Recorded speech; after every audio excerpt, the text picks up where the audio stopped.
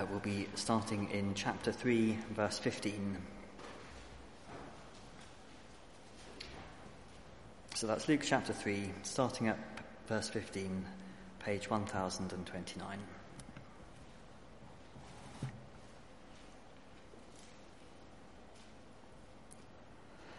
The people were waiting expectantly, and were all wondering in their hearts if John might possibly be the Messiah. John answered them all, "I baptize you with water, but one who is more powerful than I will come, the straps of whose sandals I am not worthy to untie. He will baptize you with the Holy Spirit and fire. His winnowing fork is in his hand to clear his threshing floor and to gather the wheat into his barn. But he will burn up the chaff with unquenchable fire." And with many other words, John exhorted the people and proclaimed the good news to them.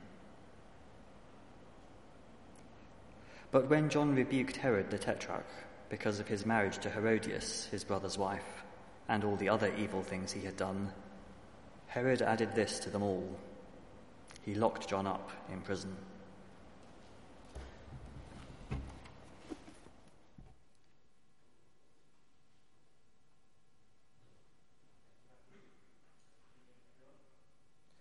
Please keep that passage open. Before we come to God's word, why don't I pray?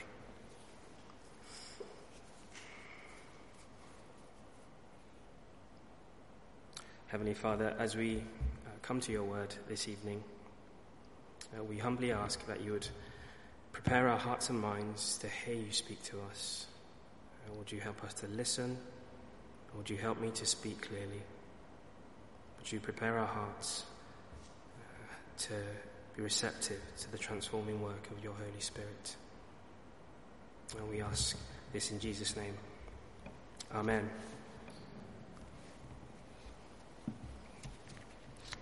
See, telling people that they're sinful can be tricky.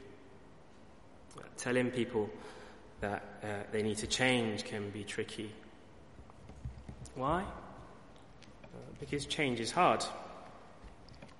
You see, in Luke's Gospel, John's message is all about preparing the way for Jesus. John is telling people that they're sinful. They need to repent.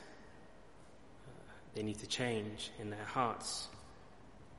We can't meet a holy God as we are. So why should we listen to what John has to say to us? If you type into Google quotes about change, here are some quotes you might find. I picked out 5. The first one: change won't come if we wait for some other person, or if we wait for some other time. We're the ones we've been waiting for. We are the change that we seek.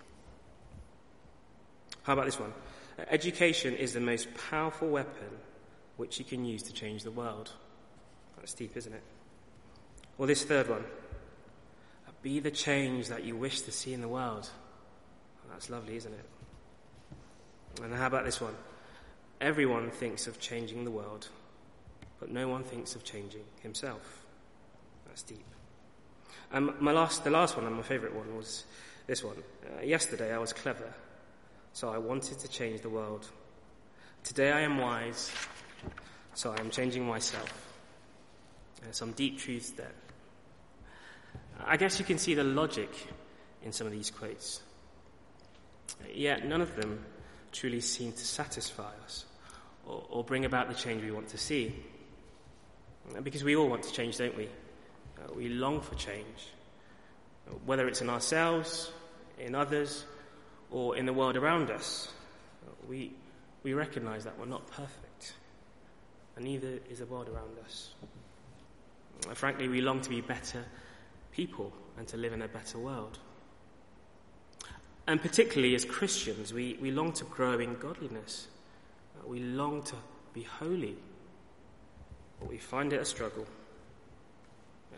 The change we seek, it seems so tantalizingly elusive from us. Where can we find this change that we need? Excuse me. Maybe we can find it in a good book. Read a good book on philosophy, maybe read a good book on the economy, or read a good book about how to be a better person. Or maybe listen to an interesting, inspirational TED Talk online. And maybe that's where you'll find change. Maybe it might just be listening to a good sermon. Maybe it's religion. Where can we find the change that we all desire? You might even begin to question, is change even possible? The sinful tongue that has robbed you of relationships that you just can't seem to get under control. When am I ever going to change? Why listen to John's passage tonight? Well, in tonight's passage, John the Baptist, he offers us hope of genuine change. And he does that by pointing to the one who can truly change us. He does that by pointing to Jesus. True change can be found in Jesus Christ. Not only will Jesus bring change to our hearts, but one day he will bring a change to our world through his judgment. As we spend time in tonight's passage, we see that John's message is good news, because he points us to the one who can really change us where it matters. Because of Jesus, it is possible to be godly. It is possible to enter the presence of a holy God. As Christians, we can rejoice as we recognize the power of Jesus to bring about true change in our hearts. And he does this through the baptism of the Holy Spirit. We can rejoice at the change he will bring to our world one day through his judgment. Why listen to John? Well, listen to him because he's preaching good news to us. And so our first point, recognize and rejoice at the power of Jesus. Look at verse 15 with me again.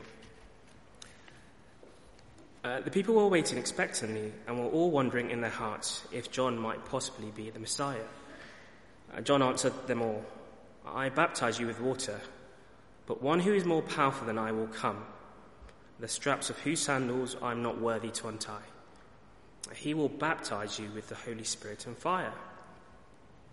You see, John has been preaching a baptism of repentance, and he's starting to gather a big crowd and a decent following. He's also been giving them a bit of a hard time. He's called them brood of vipers. He's warned them about the judgment to come. And now they're starting to wonder, is John the Messiah? Is he the one we've been waiting for? Is he the real deal? You can sense their anticipation, their eagerness. See, John's got a very bold message to declare. They're expecting great things from him. Can he bring about the change they're looking for? Can he deliver? Now look at what John says to the crowd in verse 16. I baptize you with water, but one who is more powerful than I will come, the straps of whose sandals I'm not worthy to untie. He will baptize you with the Holy Spirit and fire. Gosh, it's incredibly humble of John, isn't it, to describe it this way? As great as John is, he can only baptize with water. He's not powerful enough to bring the baptism that the people need. You see, we need to be washed clean in our hearts. And yet all John can do is wash with water. So firstly, an important point to recognize is that we need cleansing. I wonder if I started off the sermon by declaring to you all that you're all dirty. You smell, you look filthy, and frankly, you need a good scrubbing down, you need a wash. It'll be bold, and probably rude of me to do so. But of course, you all look lovely this evening, and very well presented. And yet the bold and basic message of John in Luke chapter 3 this evening is that we're all dirty, and we need a wash. Because the wash, the cleansing that John's talking about, isn't that of our outer appearance, is it? Rather, John's talking about an inner cleansing, a spiritual renewal. I want you to imagine if you received a letter from Buckingham Palace that the Queen was making a visit to your street, and in particular she wanted to come and have afternoon tea at your house. Now, out of all the thoughts that might be rushing through your head, I imagine panic would be up there. I imagine a pretty important thought would be, am I ready? Are we ready as a family? The house needs to be spotless. The fine bone china needs to be spring clean when the Queen comes. Only the best for the Queen. I imagine you wouldn't want the Queen to come to a dirty, filthy, smelly house, would you? You'd want to prepare to meet the Queen appropriately. And let's say that a royal butler came a few days beforehand and told you, this is how you need to clean to prepare for the Queen. This is what you need to do. You'd probably thank them and say, oh, that's good advice. It would be odd if you ignored their advice. And actually, it'd be more strange if all you did to get ready for the Queen's coming was to mow your grass, the front lawn, sweep the floor outside, and just trim the hedges. You made sure the house looked clean on the outside, but you never ever focused on the inside. It would be odd, wouldn't it? Because the Queen wouldn't just be coming to look at your house. She's coming inside for afternoon tea. She's coming inside your home to spend time with you, to see who you really are. John's message is that God's coming, and we're all dirty where it matters. We're all sinful in our hearts, morally corrupt, and we can't meet a perfect, we can't meet a holy God like this. We need a good wash. Hence his ministry of baptizing people. John wants us to understand that baptism, being washed, is an important beginning to Christian life. It's a key part of God's salvation. But first of all, we have to recognize that we're dirty, we're sinful. How often is it that we focus on the respectability of our religion, coming to church and serving? They're good things, living a good and upright life, but we never ever address the issue of our sinful hearts. Even religious duty won't be able to change our hearts or make us right with a holy God. So firstly, we need to recognize that we're dirty, we're sinful where it matters, in our hearts. We also need to recognize the limitation of Christian leaders to truly cleanse us. Look at verse 16 again. I baptize you with water, but one who is more powerful than I will come, the straps of whose sandals I am not worthy to untie. He will baptize you with the Holy Spirit and fire. John also wants us to see that his baptism of water, well, it's only symbolic in nature. He's not powerful enough to bring about the true baptism that we need, the type of cleansing that we need. See, water only washes the surface. We need something more powerful to wash us on the inside. We have baptisms here at Christ Church a few times a year, and baptism is a wonderful illustration of the gospel message, that we are washed clean of our sins and raised to new life in Jesus Christ. It's a picture of what God has done for us. You see, the baptism, however, that takes place at church, is only an outward sign of what's happened on the inside. Because that's where the real change takes place, isn't it? When our church leaders, when they conduct a baptism, they can only wash the surface, the outside. As wise and as godly as they are, they can't bring about the change we need. They can't make us holy. They can't penetrate into our hearts. We need someone more powerful to do so. John says that person is Jesus, who will baptize us with the Holy Spirit and regenerate our hearts. And so thirdly, we can recognize and rejoice at the power of Jesus to baptize us with the Holy Spirit.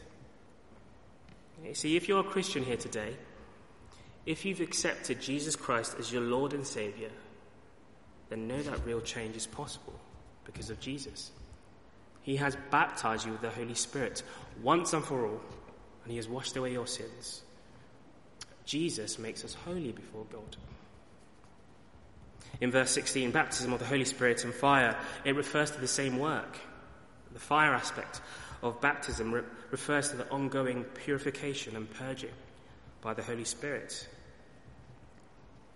Not only will this baptism wash us clean, it will continue to purify us and purge us, removing the dross, the sinful attitudes. It will refine us into the image of Jesus Christ. You see, Jesus brings about true baptism, true holiness. Why?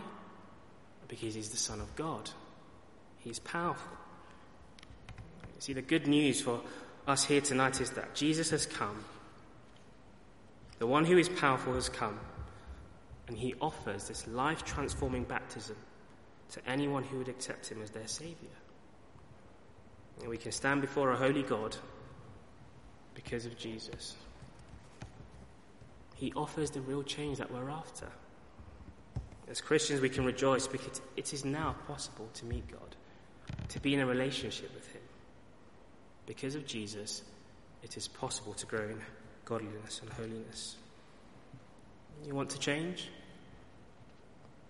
Look to Jesus. Recognize his power to change you where it really matters.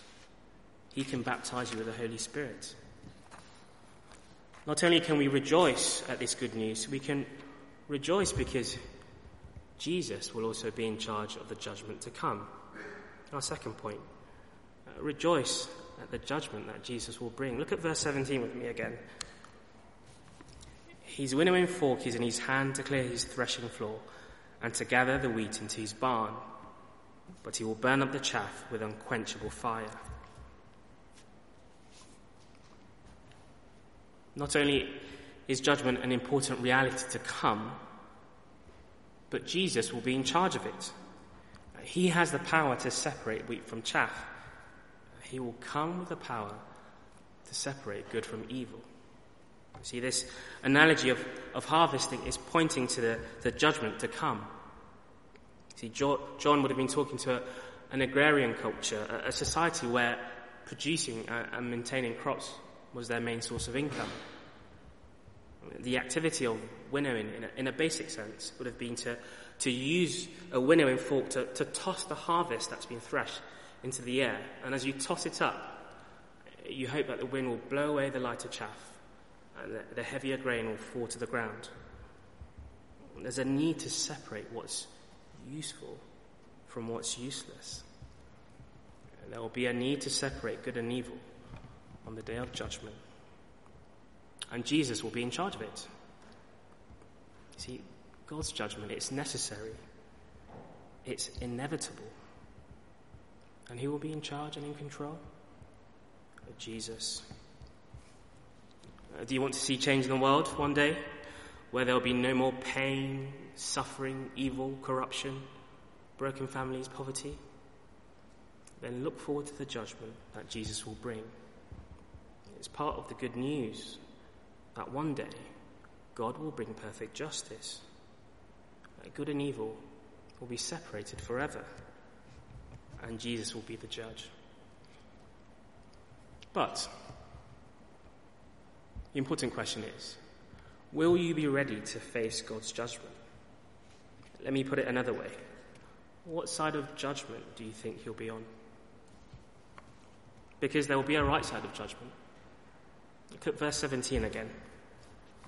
His winnowing fork is in his hand to clear his threshing floor and to gather the wheat into his barn.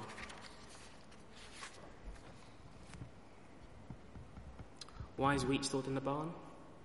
Well, because it's useful.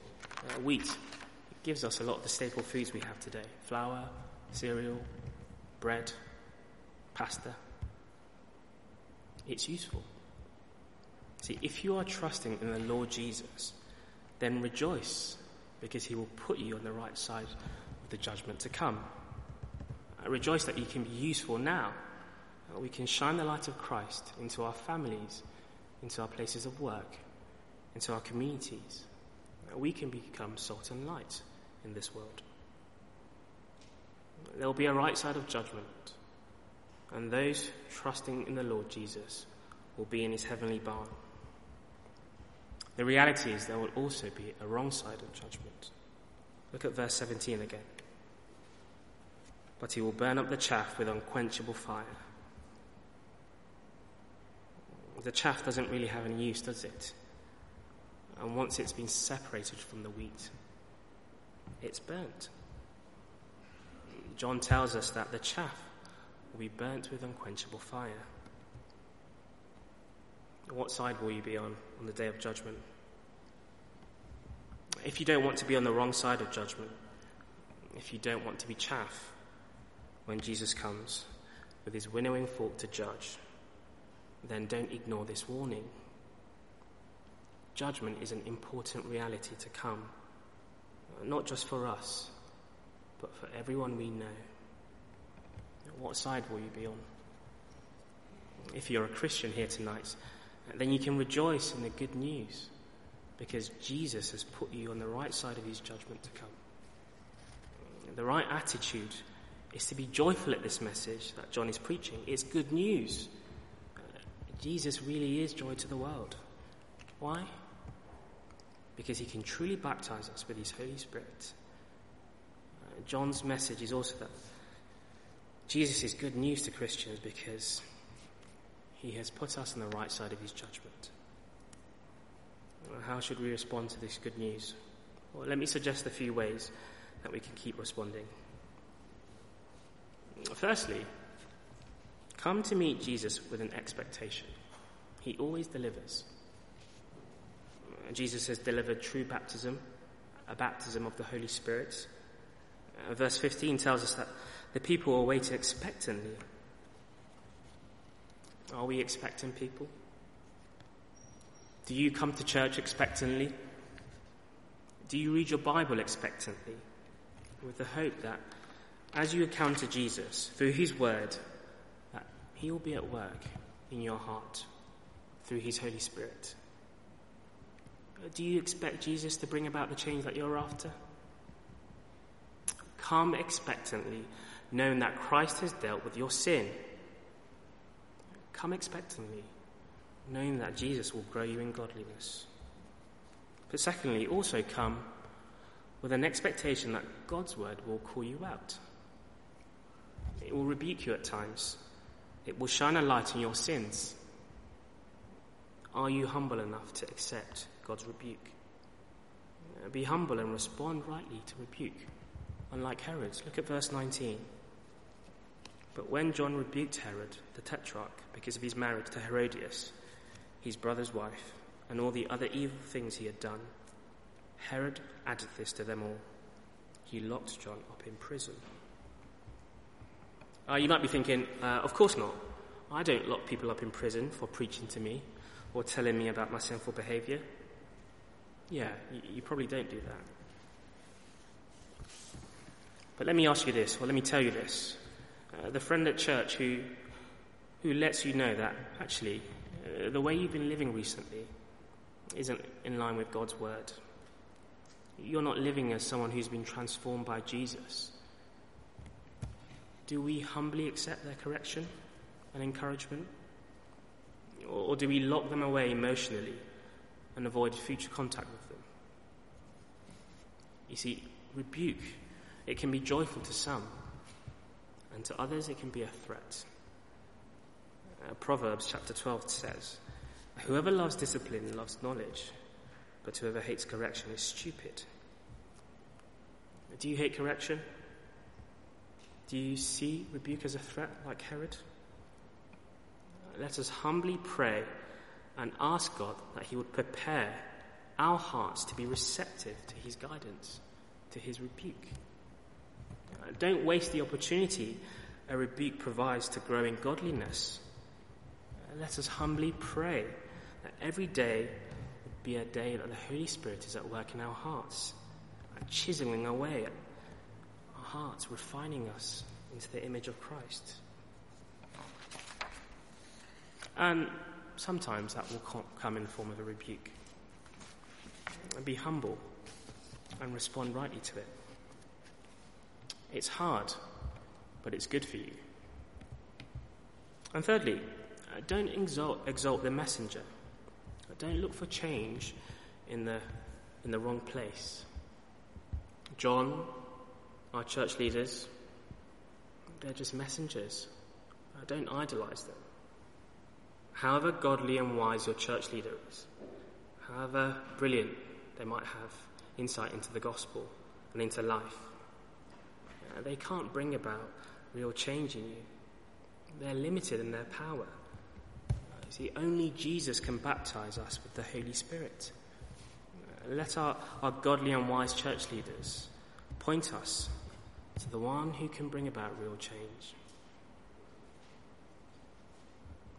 And finally, if you're not a Christian here tonight, if you're still exploring the faith, then let me commend this good news to you. Why should you listen to John? Because he's preaching a message of good news about the one who is powerful enough to truly change you where it really matters and give you new life. Jesus, the one who makes us holy.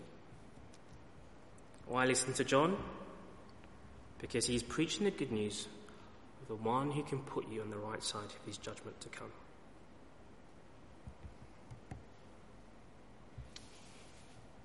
Why don't we have a moment of silence?